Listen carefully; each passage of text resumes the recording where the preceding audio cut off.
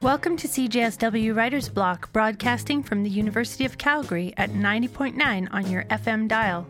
I'm host and producer Dimphny Dronick. I am Cody Dronick, host and producer of Writer's Block. Our show airs on the third Wednesday of every month, and if you've missed it live, you can check out our podcast at cjsw.com. This evening we will be talking to landscape ecologist Kevin Van Tighem, as well as Calgary's own poet laureate Natalie Meisner. Kevin Van Tighem is a landscape ecologist and a former superintendent of Banff National Park. He has written more than 200 articles, stories, and essays on conservation and wildlife, which have garnered him many awards. He is the author of Bears Without Fear and Wild Roses Are Worth It, Alberta Reconsidered. He lives with his wife, Gail, in Canmore, Alberta. Kevin Van Tighem, welcome to CJSW Writer's Block. Thanks for having me here, Dimphny. So your latest book is called Wild Roses Are Worth It, Reimagining the Alberta Advantage from Rocky Mountain Books. Can you tell our listeners a little bit about how this book came to be? Well, I guess I was between projects working on a fairly challenging one, but I was also looking at the fact that I had a body of previously published work that had only come out sort of like in little segments in a magazine. So I realized that in writing for Alberta Views magazine over the last decade or so, both a regular column called This Land and also a number of feature articles, that I had a body of work that if I put it together and edited it into the right sequence would actually be greater than the sum of its parts. So that became this book. This book is really, in some ways, an anthology of material previously published in Alberta Views. And the title, in many ways, goes with that particular venue because when Alberta Views first turned up on the newsstands, I was just blown away by the fact that we had a magazine in Alberta that talked about things that actually matter to Albertans who are not totally wrapped up in and absorbed by the oil story.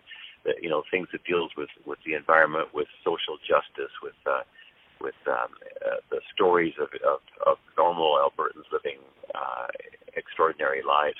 And so it was just neat. Here's this magazine, and then they wanted me to write for them. And looking all these years later, I'm realizing, I think now I see what I was saying, and I think it'll become more obvious if it comes out in this bundled up format as a book. Yeah, there's definitely a bunch of themes that I can see that you keep coming back to in these pieces, and I'm going to try to ask you about several of the ones that as a reader to me seem to really stand out. So you're a landscape ecologist, and you've spent years observing and cataloging the wild. I was fascinated by what you notice and how you share it. For example, little details like that there were no bugs splattered on your windshield after you drove, 1,200 kilometers east, or the essay that talks about leaves and each leaf pulling gases out of the air. Is this scientific perspective that you bring to how you observe the world a blessing or a curse? Oh, for me personally, it's a blessing. We're so fortunate to live at a time when there's been so much research and so much study into the nature of existence.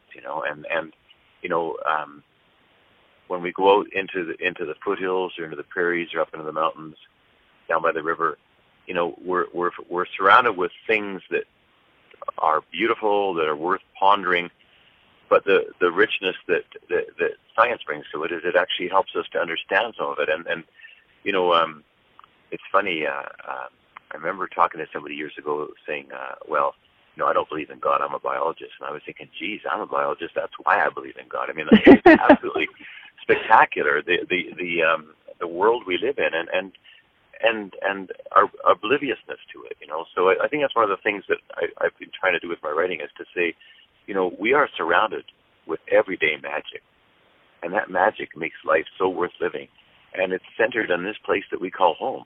Let's pay attention, because it makes us more who we are, Mm-hmm. Yeah.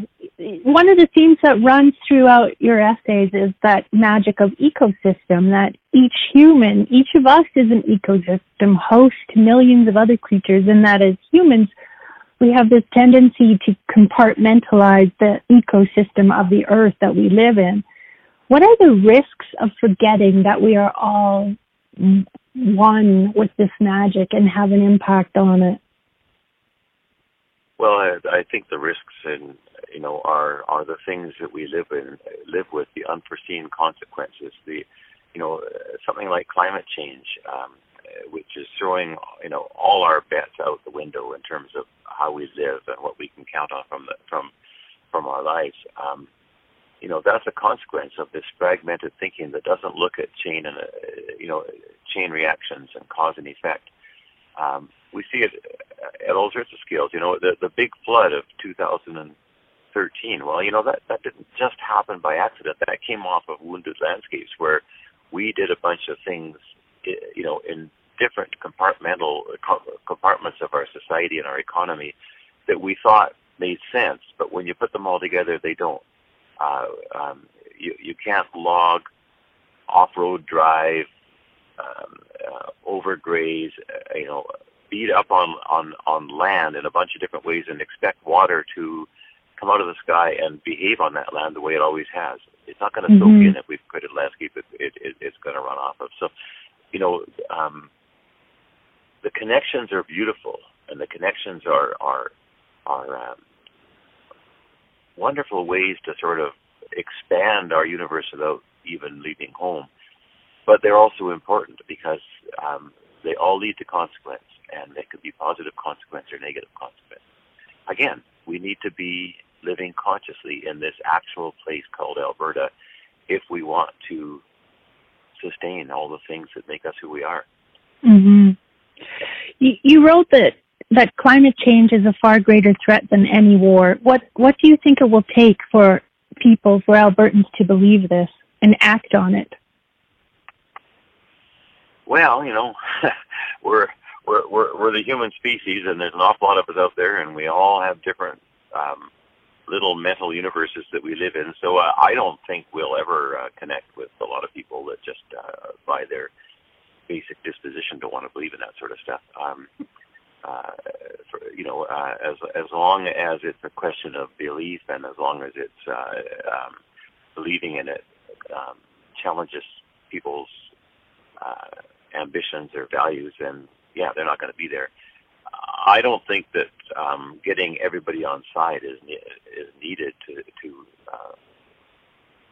take meaningful action. I think,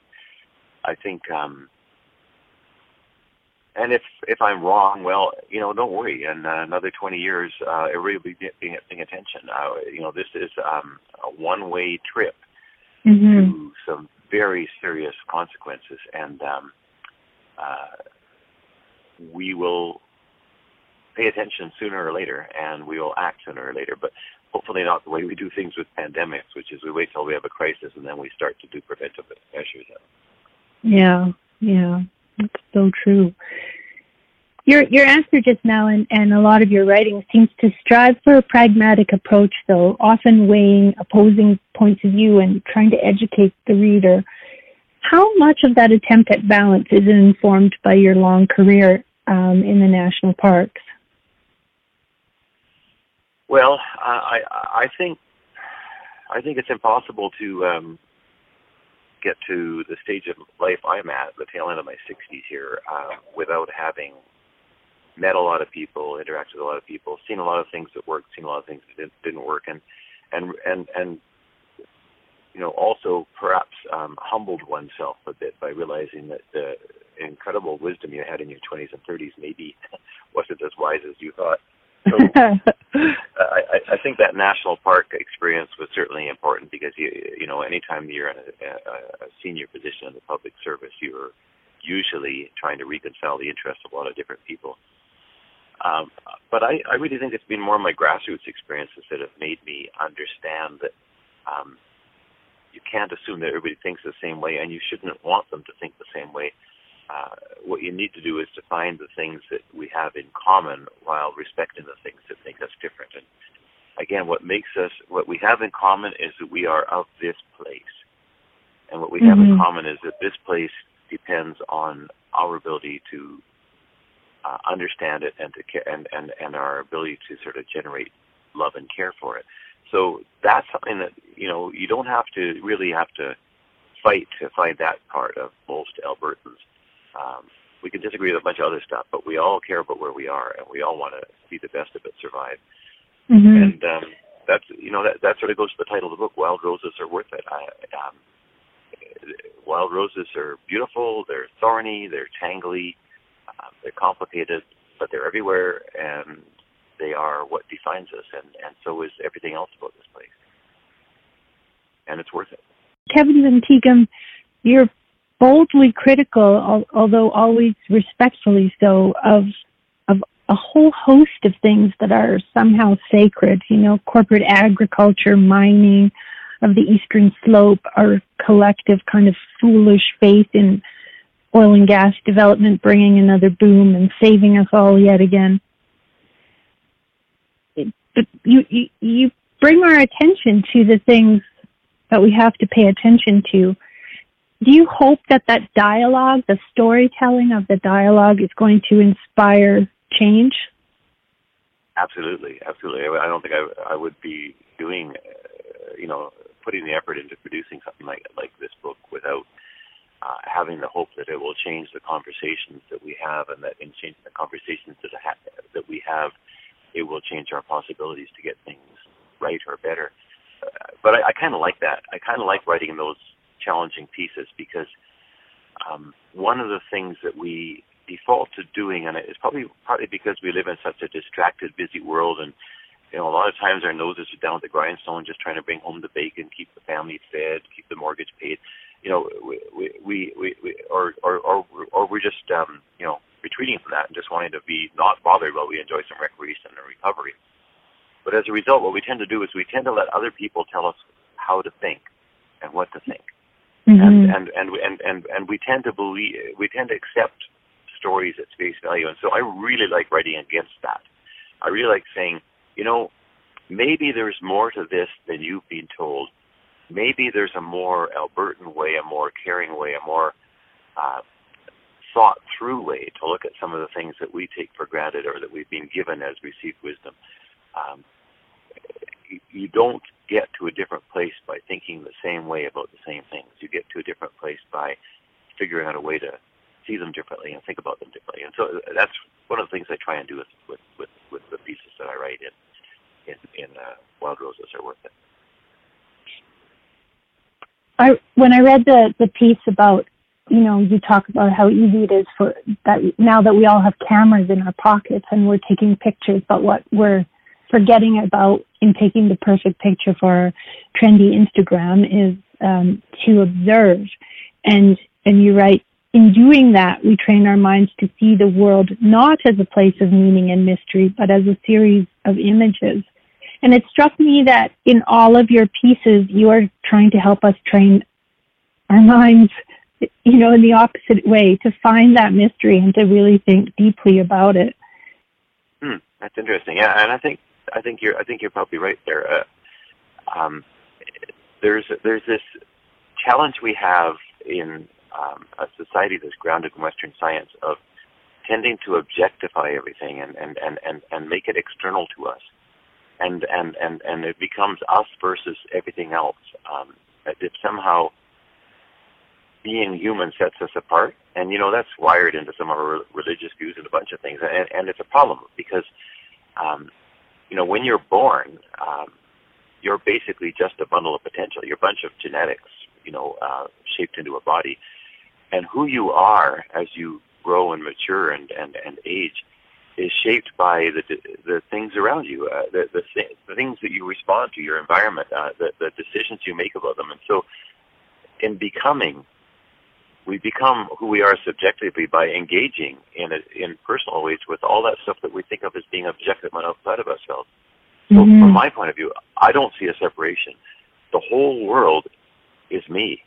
everything that surrounds me. I'm sitting right now on a hill in southwestern Alberta looking at the Livingston Range, and I know and I recognize so many things around me. And I wouldn't be me if they weren't there. And so I think that's the piece we need to find is not to treat everything as scenery, treat everything as external to ourselves, but to treat everything as in fact part of ourselves. Mm-hmm. And the more we learn about it, the richer we become personally, because we are building ourselves as we build our understanding of our environment. Yeah, that makes a lot of sense. And it would shift everything, wouldn't it? It would shift every decision if we did that.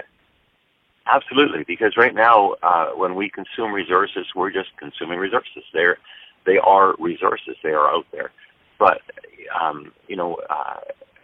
once you realize that all those things are actually part of yourself, then you become much more careful about how you treat them, because mistreating them is basically self-abuse, and you're harming yourself when you harm your surroundings. That kind of understanding is something that I've seen. I've heard expressed to me in different ways by people that ranch in the foothills, by environmentalists that fight to save grasslands and mountainsides. And to me, it says there are people who are learning to be who they are by recognizing that who they are is where they are, and we need more of those people. And so, I try and make it happen a little bit. And really that leads us to kind of my last batch of questions that I noticed that the word stewardship comes up time and again. And at one point you wrote, the Alberta you grew up in, people considered stewardship a way of life, citizenship a duty, and frugality and restraint basic virtues. And you also say that, our place that we love has never lacked people who love it back. We just don't give them enough airtime. How are we going to give people like that and people like you more airtime? I don't think you need to worry about giving me more airtime. I just grab it. But I think there's an awful lot of people out there who are unrecognized heroes of the place we live in. And we're seeing it right now with this coal mining controversy in the Eastern Slopes. There's a Facebook page now. I forget how many people are on it now, but it's in the tens of thousands of people that have logged on and are expressing themselves on it. And these are all people who are not invested in a greed-based anything goes as long as I've got a bundle of money in my hip pocket view of the place where they live, where they're stepping up and they're saying, no, this is a bridge too far. You're not going to strip the life off of our eastern slopes in order to get a little bit more carbon to sell to somebody who's going to burn it to make some iron for us. And it's really uniting a bunch of different people, isn't it? It's such a hopeful moment right now. Yeah. I mean, from every walk of life, rural, urban, First Nation, every part of the political spectrum, and so, this is what I was hoping to do with my book, but by golly, Jason Kenney did it by threatening on the eastern slopes. He had a better plan than me. But it's beautiful to see it happening, because what it's doing is it's giving voice to people who care, and it's empowering them because they're realizing they're not alone. And I've never, in some ways, felt more hopeful about the future of Alberta than I do today, which is really strange considering that we're in the depths of this endless oil recession, where we seem to be on this constant treadmill dealing with this coronavirus.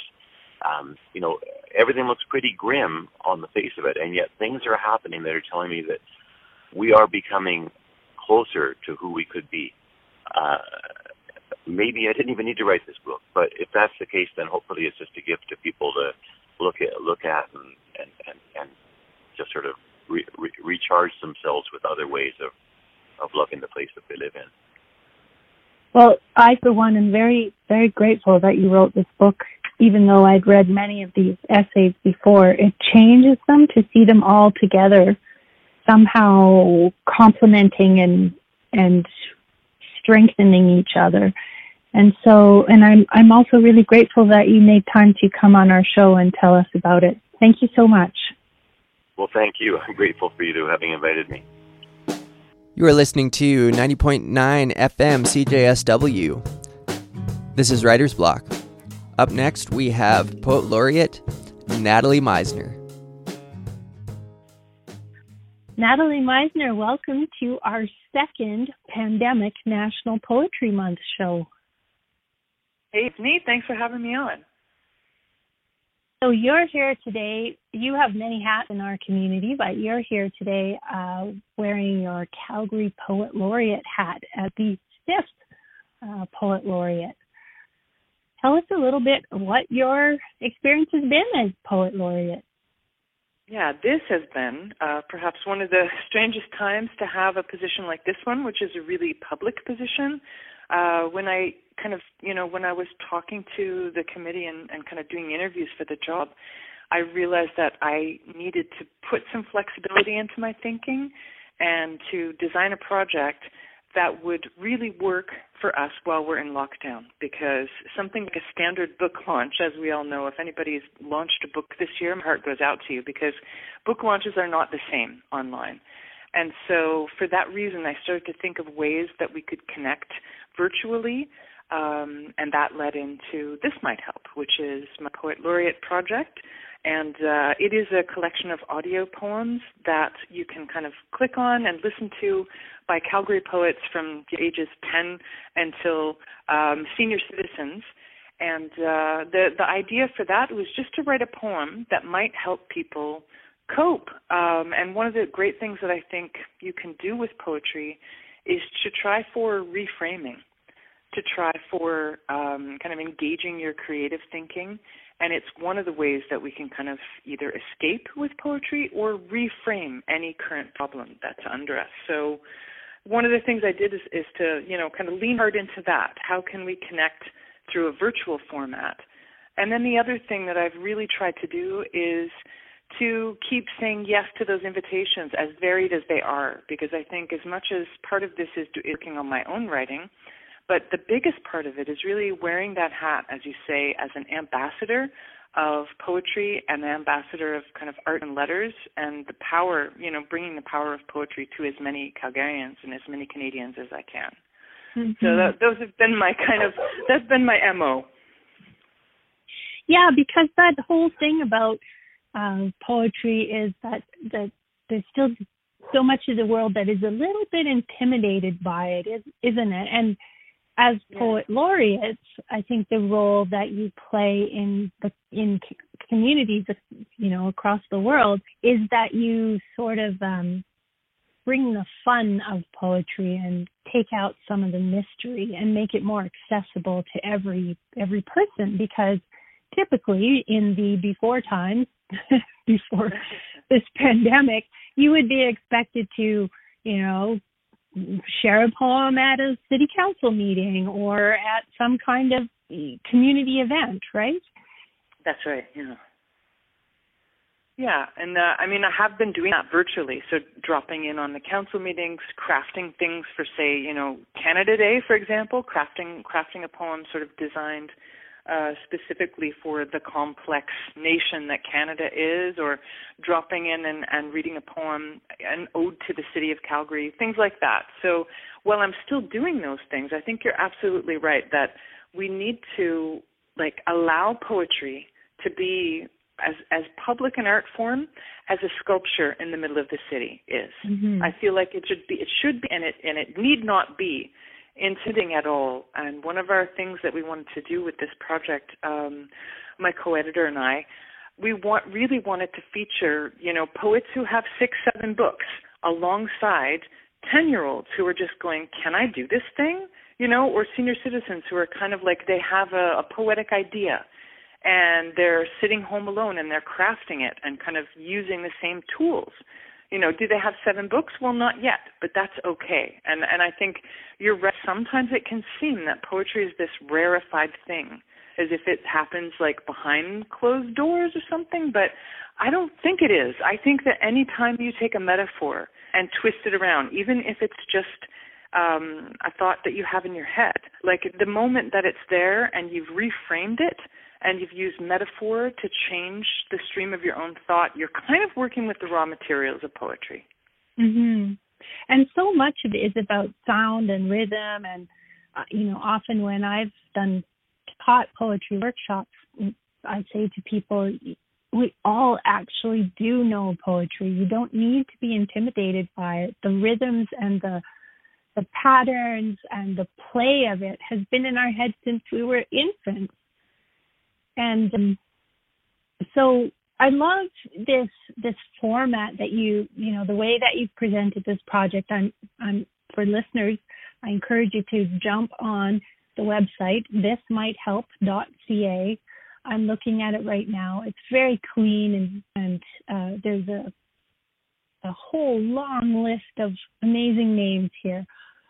Some I recognize and some I don't. I can't wait to become acquainted with all of these poems. And what you've done is made it really accessible because people can listen to it, but they can also read it. Yes. Yeah, we wanted to have that feature as well. I mean, we're leaning into the idea that you could click and listen, while you're going for a walk around the reservoir or by the bow. You just kind of hit that play button and you can listen to it on your phone.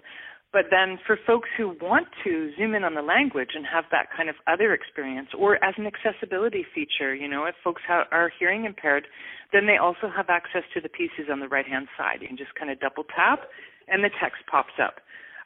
So I think that'll also encourage re-listening, because the thing with all these pieces is I find that, yes, they hit you on the first go-through, but they're even lovelier if you kind of take a bit of time and you return to them and get that lovely layering of meaning that poetry opens itself to. So I'm hoping it'll be something that people keep on their home screen, or they listen to a couple and then they come back to it, because it'll be kind of left up through the rest of my tenure as Poet Laureate. So I'm really, really pleased with the pieces that are on here and the range of them. It just makes my heart sing if I go back to them and keep listening to them. So it's been a real joyful project. Very cool. And a few minutes from now, we're going to listen to some of these together so that our CJSW Writers Book listeners get to enjoy them here as well. I'm just wondering, what do you think is important about Canada having a National Poetry Month? April is National Poetry Month. We do that because it was when Al Purdy had his birthday. I think that's the origins of it. Right. Oh, wow. I actually didn't even know that was the origin of it. But, I mean, he's kind of like one of our patron saints of poetry, so that's great. Yeah. Well, I think, like any kind of month we have, like we'll have Black History Month, or we'll have, any month that is meant to highlight a very, very important part of history or culture or language. We don't let poetry go at the end of that month, for sure. It's just a kind of an awakening. It's an awakening to the fact that we need to highlight it more in our life. And so, if you are doing, as I know a lot of folks are, if you're doing the National Poetry Writing Month, the kind of, month-long prompts, and you write one poem a day, this can really bleed into your practice for the rest of the year. And it also just encourages folks who might not be readers of poetry to open that door a little bit. And then for them, that month becomes a year. I guess it's an opening window or an opening door. Not meaning that we let poetry go at the end of that, but just a way to, do what public art wants to do. Mm-hmm. Invite people in. And that awakening kind of works well with spring, doesn't it? And I just had an image of a prairie crocus saying, "Hello, I'm here. Poetry is here too." Yes, one little bud bursting up through the soil, right? It's great. It's really well timed that way. That's a great point. So I'm really curious because, your other hat, aside from being a prof at Mount Royal, you also are known as a playwright, and you've had an enormous amount of success with really neat, innovative plays. And I'm just curious about the crossover between theater and poetry. And I'm noting that your project has some elements of theater in it too, Yeah.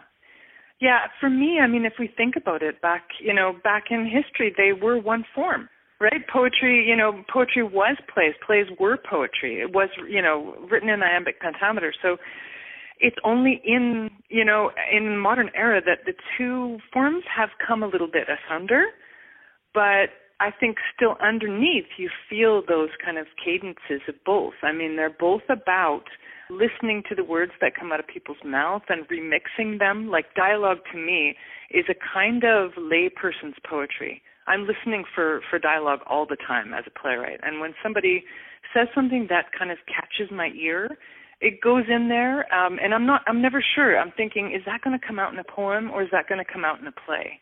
Mm-hmm. But they almost seem like one is a long form of the other, or sometimes I'll write a poem and it will stay with me for a couple of years, and I'll realize that I'm working that same metaphor into the play. So I've never really, I've never really pulled them apart, and they're both, especially the performance poetry. Like I started as a spoken word poet in Halifax, and the performing of words and just kind of hearing how the audience breathes while you're performing really informed my practice, and it still does. I still don't think a poem is real until I've lit for an audience. It doesn't feel like it's become itself.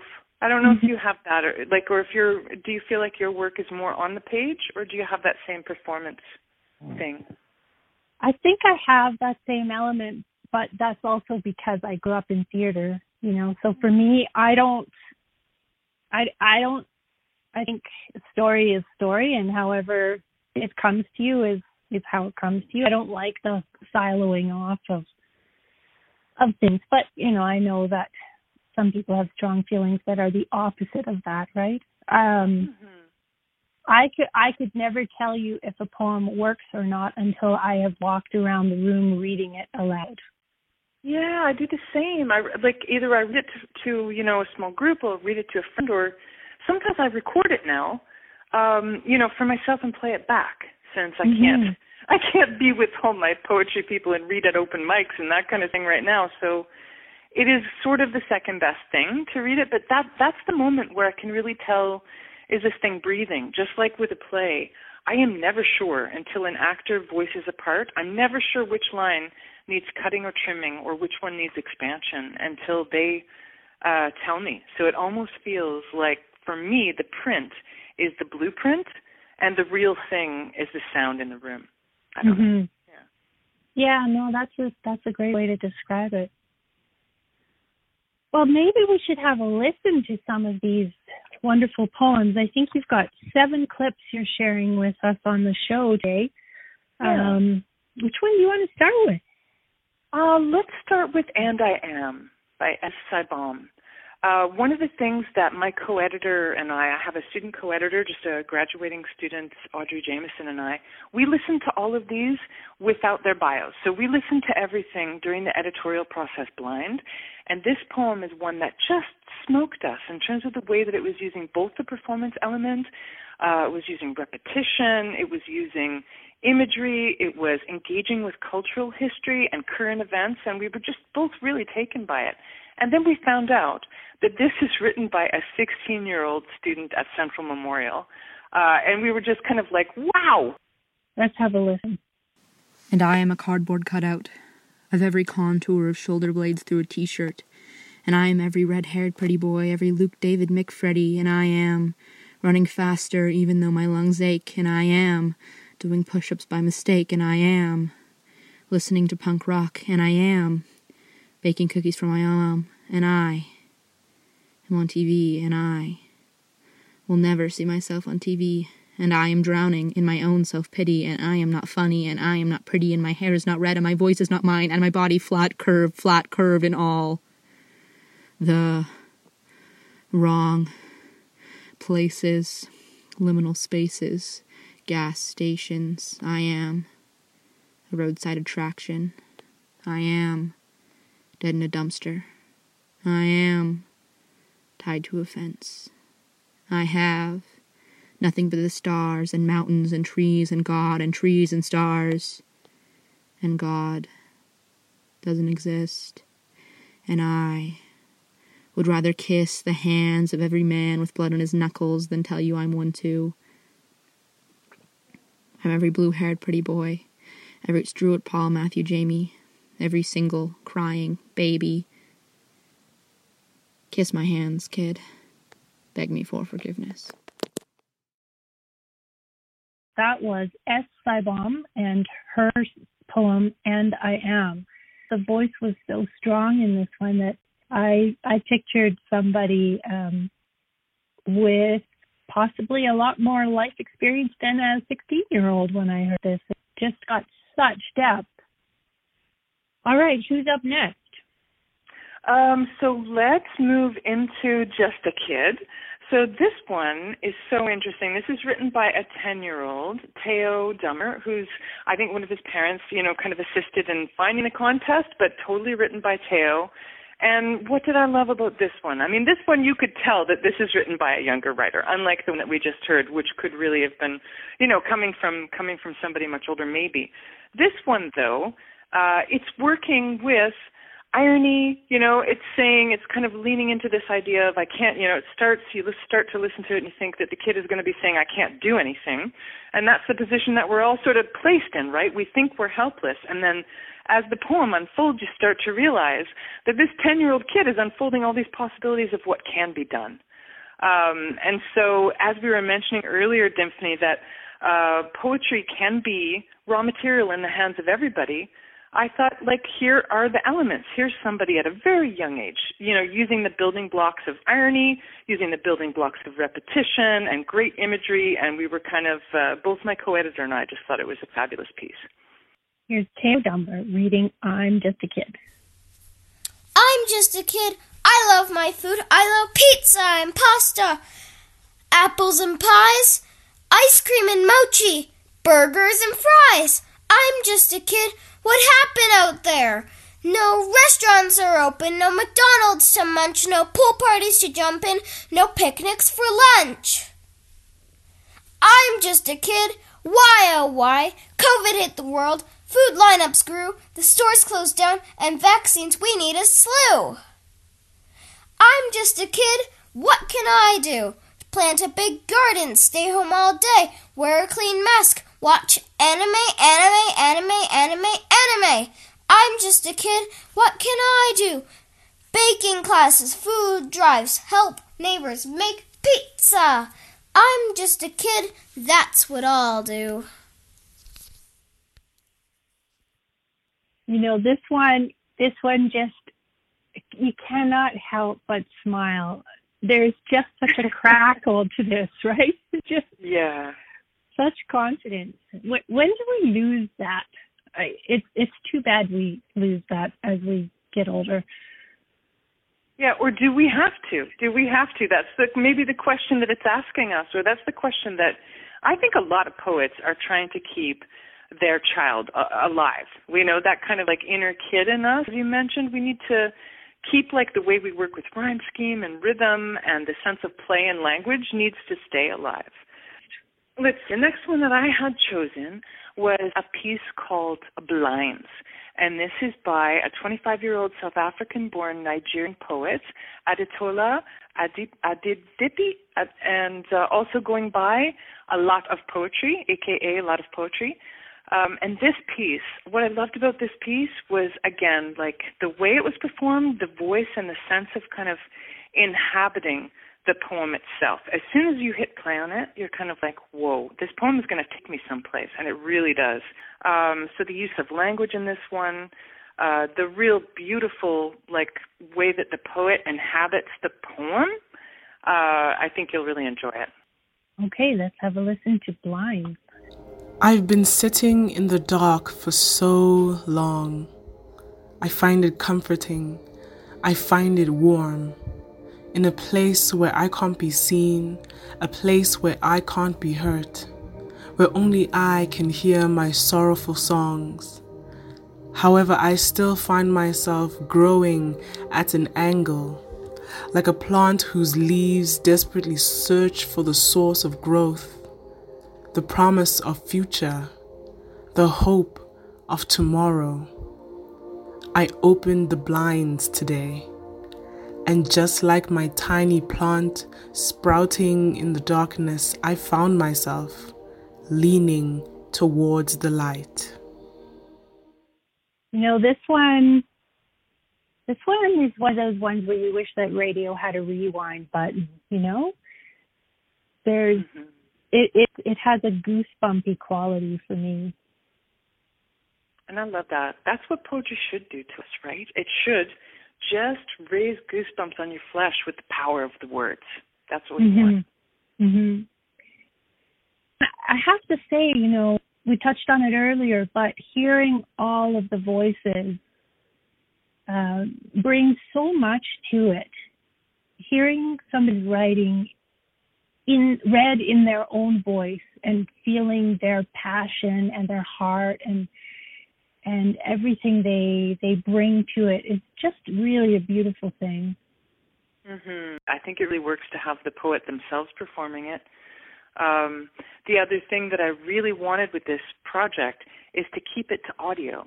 I mean, there's some great video poems out there, but I just love the intimacy myself of listening to the voice of the poet. I feel like there's something that I can get out of that, just hearing their voice in my ear. And maybe it's also because there's so much that we have to do on screens right now. I really wanted the relief of that, and as I keep listening to it, I think I'll go back to it more because it's audio and it's just the vocals of the poet. No, I think that's something marvelous you've hit on. We are zoomed and watched out in some ways, and just being able to, take it for a walk, as you mentioned. Okay, and who have you picked for our next clip? The poem that we're going to next is My Station by Terry Mullane. And this is a writer from Calgary who has written one book of poetry. And the piece itself, it has like really strong visuals off the bat. And just as it mentions, it takes you onto a train. It's one of those pieces that starts in a bit of a darker place. But this is one of the things that I love about poetry is that we can admit despair. Like we can admit those kind of those darker stations of life and then get off the train at a different spot. And so it kind of takes that central metaphor, lets us cope with some of those darker feelings that we have and then takes us someplace else too. Here's My Station by Terry Mullane. My Station by Terry Mullane. The train's black soot, tobacco pipe drippings coated the country, a garret, a stitched black scar picked raw on its incessant tight schedule to unload hope and money scams.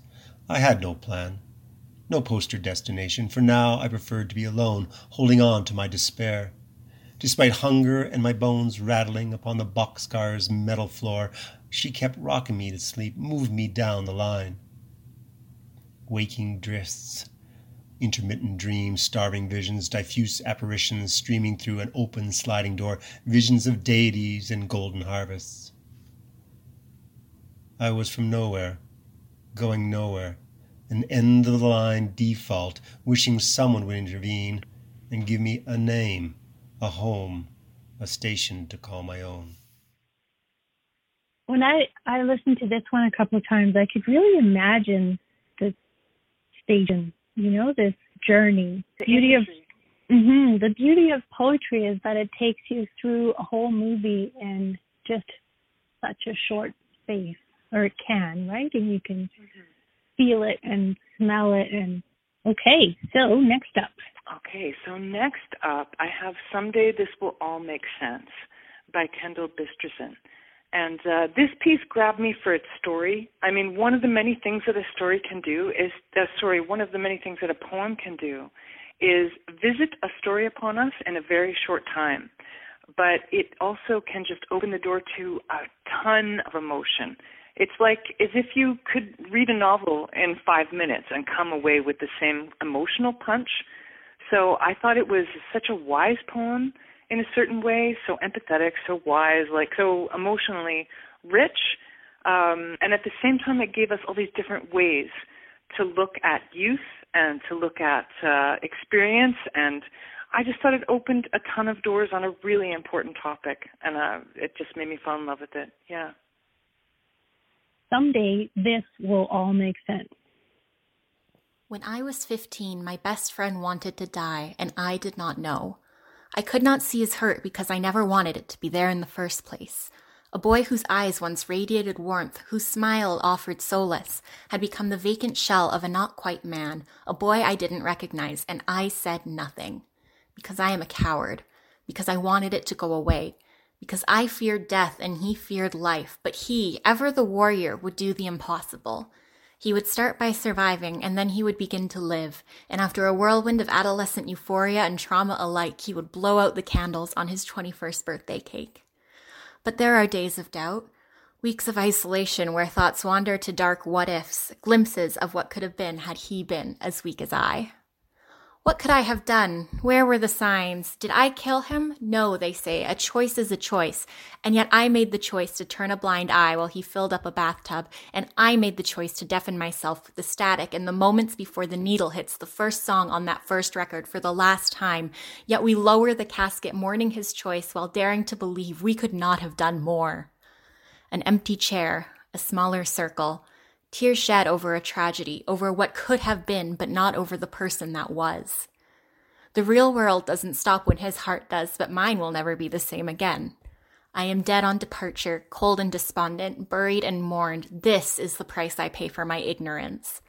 I lay, but I do not sleep, tormented by a boy both deader and stronger than I, and as my burning eyes draw to a fruitless close, I allow myself a moment to turn back the clock. We are 15, and nothing is forever. We are 15, and our future is marked with insurmountable potential. I have seen it, dear friend. I have lived it, and it's only living when we take our bows together at our sold-out senior production.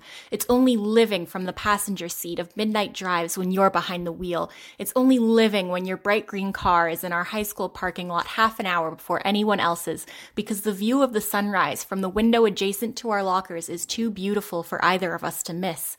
Live with me, and if that's too much to ask, simply live and we'll figure out the rest as we go. We will march across that makeshift stage at the front of our high school stuffy gymnasium and grasp our diplomas. We will throw our caps in the air as if they could reach the moon, because anything will be possible. You will be a musician, an activist, a fucking warrior. You will tell your story unashamed, because there is nothing to be ashamed of. Take my hand. Take it now, so we can walk this road together. And when we reach our destination, I promise this will all make sense. You're right. This one really smokes you right between the eyeballs. Yeah. Yeah. And that's what matters too. Having, with poetry, I think, having a space to be able to look at the things that are hard to look at. Yeah. And look at them, when you're able to, and with love sometimes, with regret sometimes. I mean, one of the things that I often talk about when I'm teaching poetry, or even if I'm editing my own stuff, is not to rule out any range of human emotion. A lot of folks think that, they turn to poetry when they're dealing just with tougher stuff. And this is true. It's capable of coping with the full range, but it's also capable of coping with extreme joy. Like, it's almost as if, to me, when I have something that's a big feeling, whether it's like, wherever it lands on the register of human emotion, when it's big, I want to go to poetry first rather than fiction or another form. Yeah. Yeah. Yeah, it's funny, hey, that the smallness of the shape of it is perfect for this huge scope of the emotion of it. Happy or sad. Yeah, happy or sad. We're really seeing that now. Like, there's a real kind of return to poetry in times like this, I think. It's like, I don't know if somebody said this recently. I think I read it, and I can't remember where, that poetry has broad shoulders or something like that. It's just... Oh, I love that line. That's great. Yeah, I don't think it's me. I can't put my fingers on it right now, but I read that in an article recently, that it has this sort of broad shoulders, or it can hold a lot. Mm-hmm. All right, what does the next poem hold for us? Okay, so the next one that I chose is Speaking in Thumbs by Jill Armstrong. And what did I love about this one? This one is just linguistic virtuosity. I mean, sometimes what you want in a poem is you just want to dive into language, and it just takes a word like a Swiss Army knife and uses it in a whole bunch of different ways and just kind of opens possibilities within possibilities, and kind of like it sort of twists your brain around in a bunch of different directions, which I really enjoy. So it was just and I thought, like, I have a real relation to words themselves. When somebody uses a word that I haven't heard in a while, I kind of think yum, you know? Yeah. Mm-hmm. Okay, let's listen to some yummy speaking in thumbs by Jill Armstrong. Speaking in thumbs. I won a language, a heard vocabulary. No music, no instructions. I won an a cappella prize, a delicate, fine, tunable instrument made from rhythm-heavy phrase and wasp, paper, whisper, best, amplified from the industrious diaphragm, the timpani we wear between organs, sharpened by lip geometry and measured breath. I absorbed a language without translation. I lost a word, and then I lost most of them. My mouth became meat, hangs from bone, hangs from meat, an organ of vowel, taste, and sigh. I ordered a language without a menu, an incubator for the incomplete, a fallen architect of rhyme. In the mirror yawned a chamber unquired, a branch unbarked, and no percussion, but anxious teeth, and a ticking tongue clocking the rate of unravel. Thought, an opus in chains, raged, and in the echo chamber behind my face, small boys wrestled, tested dominance, smelled like wet dogs, their testosterone a fuel they knew nothing about. I was forced to fit my ideas with gravity boots until lightning, that bright sneak, channeled down the wiring between my walls to smolder under the timpani we wear between organs in the basement until I erupt, in significant form, rounder than a shout, more folded than a swan. Consonant-free cacophony has a pressurized smell, deep crimson with no surface. My nose tastes blood, running too thick, through air running too thin, at the tops of mountains and 6-story walk-ups. Sound needs rivers to turn, corners, consonants to deflect it, and wrap vowels around. My mouth became unworthy of room service, a derelict in the lobby in a hotel of the chewed lip. And in the echo chamber behind my face, small boys wrestled, tested dominance, smelled like wet dogs, their testosterone a fuel they knew they could light with a match. That whole sense of, what is the perfect word for this idea? How do I keep reworking a poem until all the words come together in just the way that they are meant to? I feel like this poem kind of epitomizes that. Yes, I wonder if it is in a way even more yummy for writers or for folks who've spent a long time looking for that perfect word, right? It's like there's a communion there. Yeah, it's the word nerd poem. It's the word nerd poem, yes. Yeah, the poet or the writers, it's like when something, they call it writerly, or it's enjoyed even more so by writers. I think it has that quality, yeah. Mm-hmm. All right, and our last poem for this, and listeners, there's a wealth more of these on the website, so make sure that you, after this interview is over, you make sure you check out thismighthelp.ca. Audio poems, a poetry project organized and curated and edited by Natalie Meisner, our current Calgary Poet Laureate. What have we got to take us out? So the last selection that I have for you is one of the first pieces that really jumped out at me. This one's called Banking on Democracy by Paulo da Costa.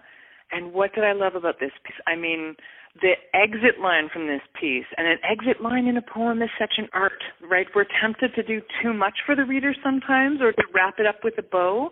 And yet, if you don't get the right exit line, then you kind of leave the reader hanging. Like, this exit line just slayed me. I was just kind of like, whoa. And you'll hear it when we get to it. So that was one of the things. But it also set this picture. I felt like I was diving into a painting when I heard the beginning, you know, when the writer is kind of laying out the picture that you're falling into. And it also kind of lulls you along.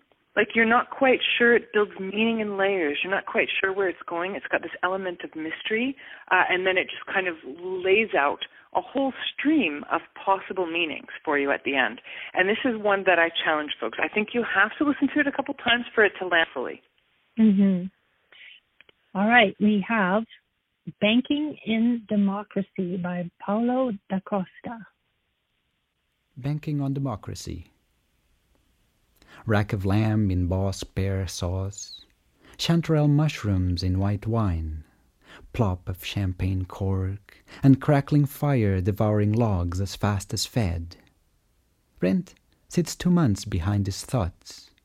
The decrepit truck hibernates in a snowed-in back alley, waits a new carburetor. The diamond light drapes candle chandeliers, glimmers on other precious hands. She dips her focaccia bread in the pond of olive oil and balsamic vinegar. He delicately licks her ring finger. Her lips tingle. Tonight he shows her how much he loves her. This is the promise of this century, this America, where they two, for a day, can be king or queen, regardless of their surname, the color of their skin, if clean, if American Express. His subtle wishes are anticipated by a gray-haired waiter, who promptly refills Bohemian crystals, who could be his father, and calls him Sir. Champagne flutes are raised, toast to prosperity and love. The bubbles rise to the rim as the orchestra blows the first notes on the metal brass. His feet tap. He thinks he is free, and medieval walls are now history as he surveys the room and knows he lives in a country where he may ask anyone to dance. I think this is one of those poems where, again, the voice of the writer adds so many layers of meaning to it as well. Yes, it does. It pulls you right inside, and then meanings accrue. You're kind of like enjoying, you know, the visual unfolding or the picture that's unfolding around you, and then just kind of some of the layers of meaning in the piece just kind of like not sneak up on you. They just kind of accrue gently, and it's really gorgeously crafted, I think. Yeah.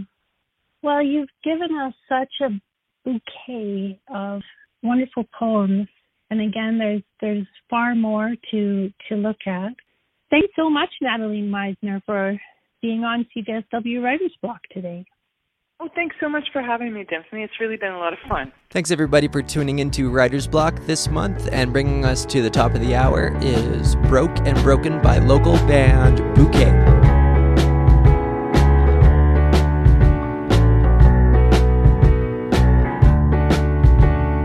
Growing and exploring, promoting and performing, flowing like a boat, spinning like the doorman, working like a small land, feet sink into the wet sand, heartbreak is in the current. Heal me, please heal me, 'cause I'm broke and I'm broken. No, I'm not joking, 'cause I'm broken, I'm broken. If you got them, then smoke them.